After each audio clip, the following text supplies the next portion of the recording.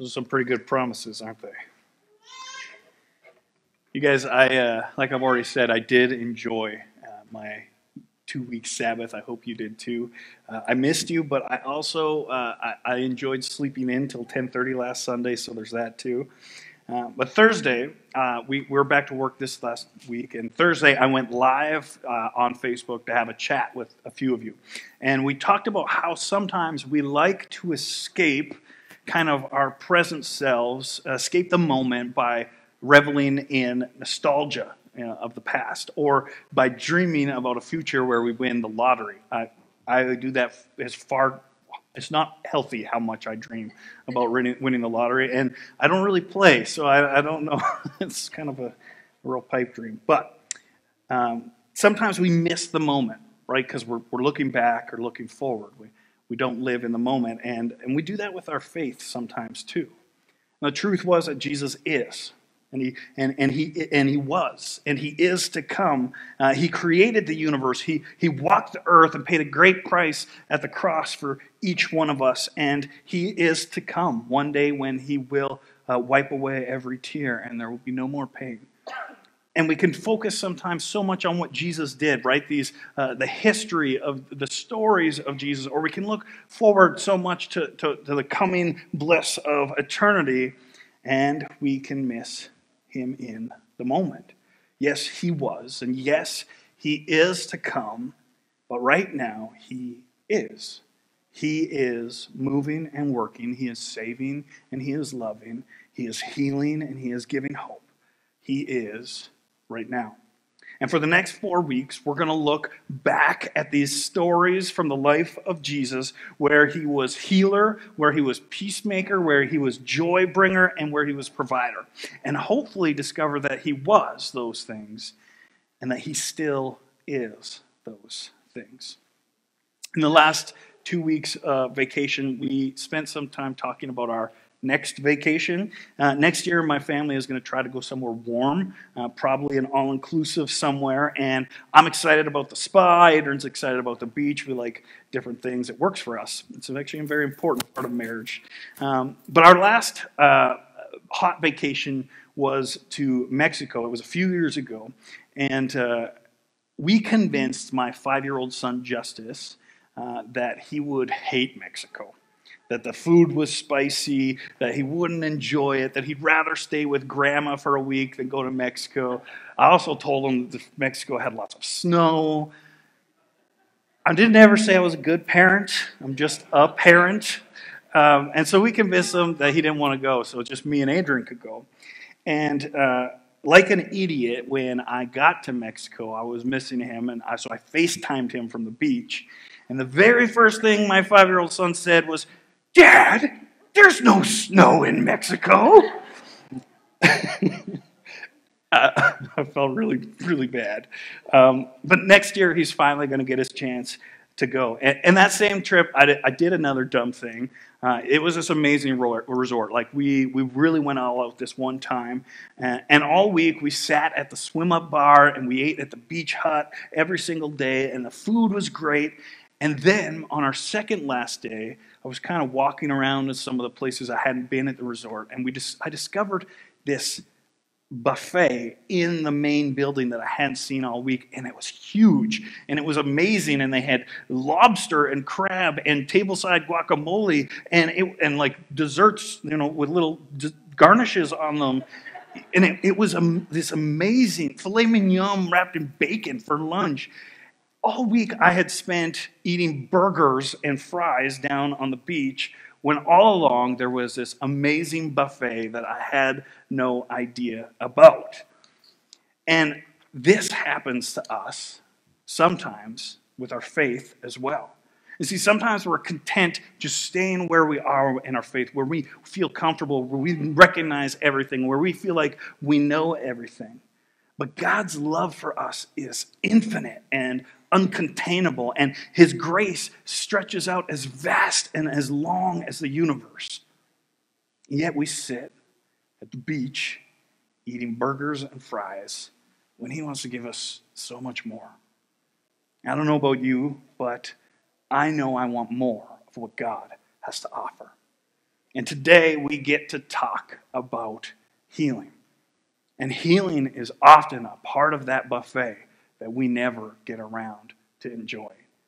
Matthew, Mark, Luke, and John are the four people who documented the life of Jesus. Matthew, he was a close friend of Jesus. He was an eyewitness to much of his life. Mark, whose name is actually John Mark, but it would be too confusing to have two Johns, right? Matthew, Mark, John, so they call him Mark. And John Mark, he was a close friend of the Apostle Peter and the Apostle Paul. Luke was a physician who thoroughly investigated the life of Jesus, interviewing eyewitnesses and firsthand accounts. And John was probably Jesus' closest friend. And at the end of his account of the life of his friend Jesus, John wrote this. He said, "Jesus also did many other things. And if they were all written down, I suppose the whole world could not contain the books that would be written." That John, he had a way with words. And so Matthew, John Mark, Luke, and John, they sat down to write this story of Jesus because they believed they had witnessed something that would change the world forever. And between these four guys, they documented 35 specific and unique miracles that Jesus performed. Like John said, if they wrote it all down, there wouldn't be enough books in the whole world. But these four guys, they documented 35 specific and unique miracles that Jesus performed. And of those 35 miracles, 28 of those miracles were for physical or mental healing. Jesus was a healer. It was an integral part of his ministry. And the way he did it, the way he healed, it almost never, ever looked the same. One time he reached his hands out and put his hands on a leper, and it's hard for us to understand how unspeakable an act that would have been in the time of Jesus. When you were a leper, you had to carry a bell and yell unclean when anybody was around you, right? You did not touch lepers. And Jesus reached out and he put his hands on a leper, and the man was instantly healed. And another time, there was a blind man that everyone in the town knew, and he had asked Jesus for some loose change. He was begging, he couldn't work. And Jesus bent down. He didn't put his hands on him this time. He bent down, he spit in the mud, or in the dirt, and he turned his spit and dirt into mud, and he rubbed it on the beggar's eyes. And as he washed this mud out of his eyes, his sight slowly returned. And then one time there was a Roman centurion who would literally have been the enemy of Jesus and his people. And he came to Jesus asking him to heal his servant who was far away at his home, far off. And Jesus didn't even need to go to his home. He didn't need to touch him or see him. In that moment that the centurion asked him, Jesus healed his servant. Sometimes Jesus laid his hands on. Sometimes he healed someone who wasn't even there. And sometimes he made healing spit mud. Right? It was never the same. And it was really impossible for us to read these stories, the historical documents that Matthew, Mark, Luke, and John gave us, and not see that Jesus was a healer.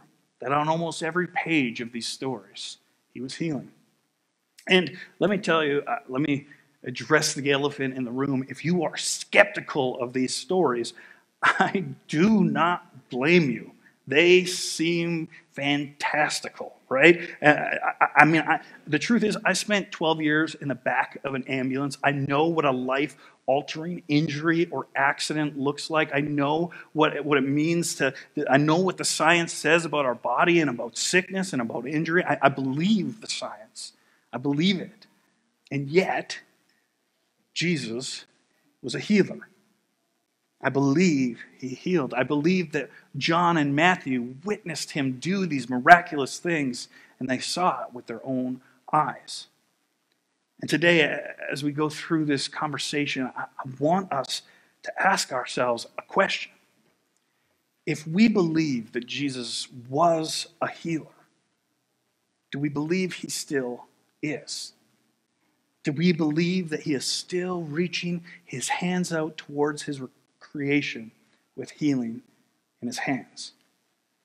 Now, Fort City is part of a global movement called the Christian and Missionary Alliance. In Canada, we just call it the Alliance for short. It's a lot less of a mouthful. And our history starts at the end of the 19th century. And for over 100 years, we've been defined by something called the fourfold gospel. It's pictured in our denomination's logo right up there that you can see. We don't use it very often, that logo, just because it's a little insiderish, right? It's not very self-explanatory. It's a little bit confusing. But the truth is, it is a really incredible and powerful symbol. It's a visual aid that helps us to understand the whole buffet of what Jesus wants to offer us. And you see the cross there. Well, let's pick it apart. So there's a cross right in the center.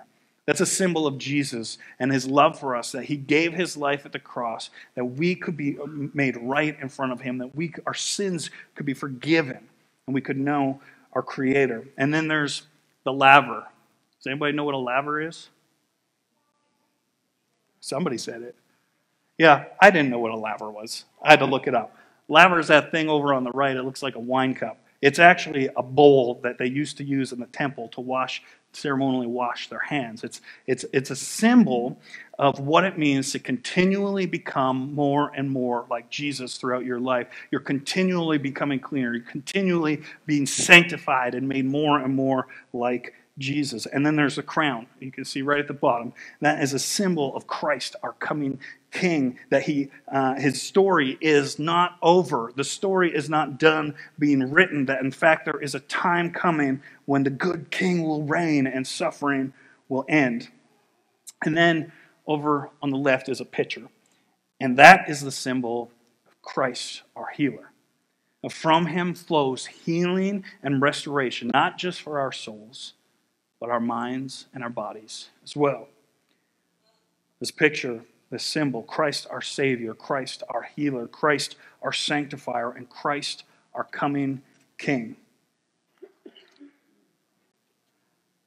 I don't think a logo should need that much explanation, but it does. You can see why we don't use it that much. Jesus isn't just our Savior. And he isn't just sanctifying us and making us more like himself. And he isn't just a future hope. He is also our healer. He wants wholeness for you. He wants healing for you. It's what he did, and it is still what he does. Luke tells an interesting story of a time when Jesus healed Peter's mother-in-law. Now, in the story, they call him Simon. It's Simon Peter. It says Simon, but it's Peter, Apostle Peter, that some of us know about. So let me read it for you from Luke. Luke tells us, after leaving the synagogue that day, Jesus went to Simon's home, where he found Simon's mother-in-law very sick with a high fever. And he said, "Please heal her." Everyone begged, "Please heal her." And standing at her bedside, he rebuked the fever, and it left her. And she got up at once and prepared a meal for them. Now, there are a couple things that I find interesting in this story. First, guys, it is okay to pray for your mother-in-law. You probably should do that every once in a while, even if you don't want to. And second, it says as soon as she was healed that she got up and made a meal for them. And it makes me wonder if just none of them knew how to cook. And so they're like, Jesus, can you do something about this? We need someone to help us out here. They were going to go hungry. It's a terrible joke, I'm sorry. After Jesus healed Peter's mother-in-law, the town was buzzing, right? Something miraculous and cool and crazy like that. Of course, the town was buzzing. And Luke continues telling the story. He says, as the sun went down that evening, people throughout the village brought sick family members to Jesus. And no matter what their diseases were, the touch of his hand healed everyone. Can you imagine? I mean, I struggle to imagine this. This is crazy, right? This is intense. I've never seen anything like this in my life. And as the next day Jesus was preparing to leave this town for the next town, they didn't want Jesus to leave, right? The town wanted him to stay. We would not want Jesus to leave if he was doing these sorts of things in our midst. But Jesus was on a mission, and he told them, I must preach the good news of the kingdom of God in other towns too, because that is why I was sent. It seems to me that the good news of Jesus, this kingdom of God, is where lepers are healed, where the blind see, where the broken are made whole. The good news of the kingdom of God isn't just for one person, one time, one town, one people group. It is the good news for the whole of the world. The good news of Christ our healer is the good news of the whole world. And I believe that when Jesus healed these people, it was a deliberate act of compassion designed to relieve human suffering. He loved them, and their suffering, it moved him. And sin didn't just separate us from our Creator. If you've heard this story before, the sin didn't just separate us from God. It scarred us. It marred us. It made us susceptible to injury and disease and suffering. And these healings, these stories of God reaching into people's lives and healing them, shows that God just doesn't want to forgive our sins, but he wants to restore our bodies and our minds and our souls. 700 years before Jesus was even born, the prophet Isaiah, he sat down at his desk, and with the inspiration of the Holy Spirit flowing through his veins, he wrote these words that just echo in my heart this morning. He said this, talking about the coming Messiah, talking about Jesus. But he was pierced for our rebellion, crushed for our sins. He was beaten so that we could be made whole, and he was whipped so that we could be healed. At the cross, Jesus paid the price for our sins. He was bruised and beaten and spit upon so that you and I could be made whole. And he was whipped and hurt and marred so you and I could experience healing. And so I come back to the question I asked just a minute ago. If we believe Jesus was a healer, do we believe that he is a healer still? If we believe that he is Savior, Creator, Sustainer, Sanctifier, Friend, and every good thing, do we also believe that he is still Healer? Let me tell you a story. I was in grade 8. Our church was hosting a youth conference. All the churches, youth groups were coming to this church for a youth conference. And Mike, our youth pastor at the time, he wanted to train up a few of the students to pray for people at the conference. And so kind of like we have our prayer team after the service where they pray for people, Mike wanted to teach students to do that. And so we gathered, me and my friend Graham, we volunteered. We didn't really know what we were getting into, but we volunteered to be part of this prayer team for the conference. And I think it was a Saturday afternoon when we came to church and we gathered in the Kid City room upstairs. Some of you have seen. And Mike did a bit of teaching on prayer. And then he asked, well, it's time to practice. Does anybody here want prayer? And you know how teenagers are, right? It was awkward. Nobody wanted to be the first one to step out, and there was this kind of few moments of silence. And then my friend Graham raised his hand into the air. In the last couple months, Graham had been diagnosed with carpal tunnel in his wrist, a constant pain that made everyday tasks that he was used to doing, everyday tasks were made painful, like brushing his teeth, driving his car. It would a shooting pain would go through his wrist. And maybe worst of all, Graham was a very good drummer, and he played on the worship team here at Fort City, and he had to quit. It was just too painful. He couldn't do it anymore. And he had been scheduled for a surgical consultation. And his hand and wrist had shrunken so badly that it looked almost deformed because he hadn't been using it, right? The muscle started to disappear in his wrist and his hand, and you could physically see that there was something wrong with him. This is the hand, that day, that Graham raised up into the air to ask for prayer. And that day, upstairs in this back room in Kid City, where with students who were wearing too much Axe body spray and face full of pimples, we prayed for Graham's hand to be healed. We asked Jesus to do the things that only he can do. And that day, he did. Jesus healed Graham that day. And here we are 21 years later, And Graham is still smashing the drums on our worship team.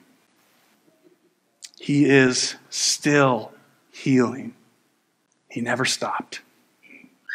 And as we close this morning, I want to invite the worship team, if you guys would come back up here and join me to close the service. And I'm not going to pretend, you guys, I'm not going to pretend like I totally understand this topic of healing. I'm not going to pretend like I totally understand the way that God works. I know that sometimes we pray for God to heal, and He does. But I won't ignore the fact that oftentimes we pray for healing, and God doesn't. Men and women smarter than me are trying to figure out the answer to that. But the truth is, I don't know. But because I don't know, doesn't mean that we shouldn't pray for healing. There is a story that Luke records in Acts chapter 3. It's a story of a man whose legs never worked from birth. And so he had spent his whole life begging for money. He was a fixture at the temple in Jerusalem. He was a fixture at a gate called Beautiful. It was a gate that went into the temple. He was a fixture there. People knew who he was. That is where he begged. And Jesus would have walked by this guy to get into the temple plenty of times. Jesus would often go to the temple. And never once do we read in the Gospels that Jesus bent over to heal this poor lame man. Jesus walked by him a whole bunch and never healed him. After his resurrection, he left his ministry to his closest friends, to his followers. And Jesus had left the building. And in Acts chapter 3, Luke documents when there's no Jesus in sight. He is gone. There's no Jesus in sight. And Peter and John, they walk by this guy at the gate called Beautiful. And he's there, lame, can't get up. He's been there all his life. And he's begging for change. And something comes over Peter and John. And Peter looks at him and he says, "Gold and silver I have none. I have no silver and gold, but what I do have, I give to you. In the name of Jesus Christ of Nazareth, rise and walk." I don't know why Jesus didn't do it himself when he had the chance. Now, I don't know why he healed Peter's mother-in-law, but not this guy at the gate. And I'm not going to pretend to know. Sometimes he heals, and sometimes we have to wait. And for many of us, we won't experience the wholeness of the healing he's offering till we see him face to face. And he wipes away the last tears we'll ever cry.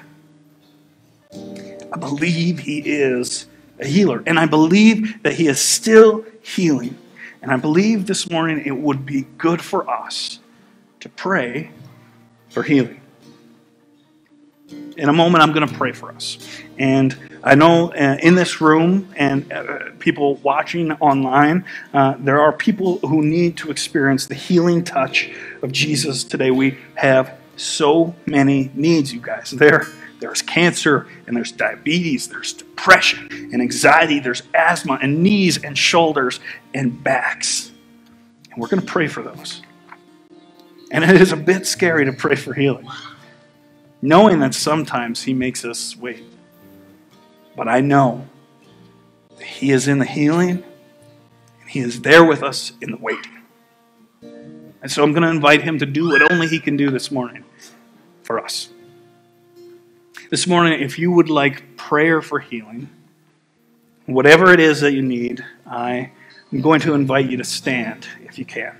I'd like to pray for you, remind you that God loves you. I know it hurts and it is a struggle, but he loves you and he wants to heal you. And so today, if you want healing for anything, for emotional needs, for physical needs, I'm going to invite you just to stand in the room right now. We're going to pray for you.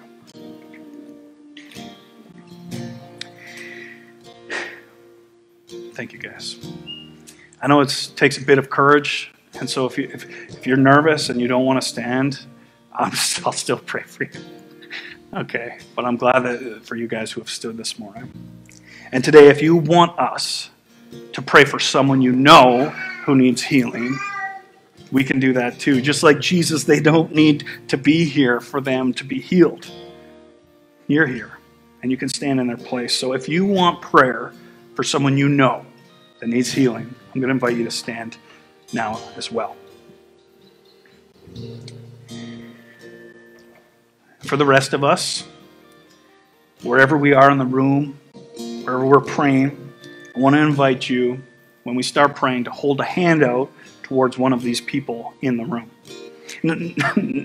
Not because we're trying to zap them with the Holy Spirit, right? Not because it's some super spiritual thing that we do. But if you hold your hand out, it can be an incredible reminder for that person they are not alone. That somebody loves them. That somebody cares for them. That they are not alone in the waiting.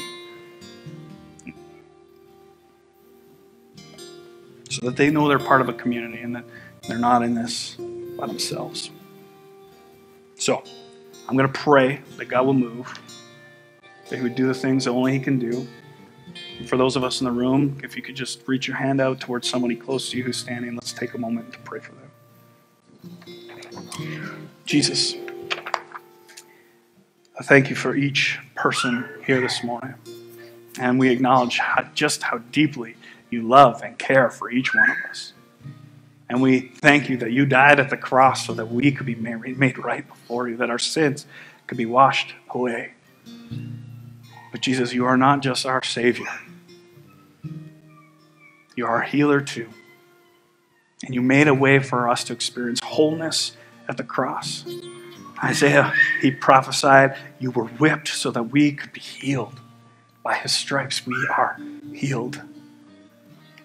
And so this morning, Jesus, I pray for each person who is looking for a healing touch from you this morning. Whether they're here in this room, standing on somebody's behalf, or watching us online. Jesus, I ask you to heal. And we know that you do it differently almost every time, and there's no rhyme or reason, no method. But where there is hurting, we ask for you to replace it with healing. Heal our minds, anxiety and depression. Heal our bodies of hurt, brokenness. Heal long-standing diseases like diabetes and cancer. And Jesus, we ask that you be with us in this moment, that your healing hand would move across this room and for all people who are looking for it this morning. And I pray that you will remind us that you are in the healing and you are in the waiting as well. Jesus, we love you and we thank you that you love us too. I pray this in your holy name. Amen.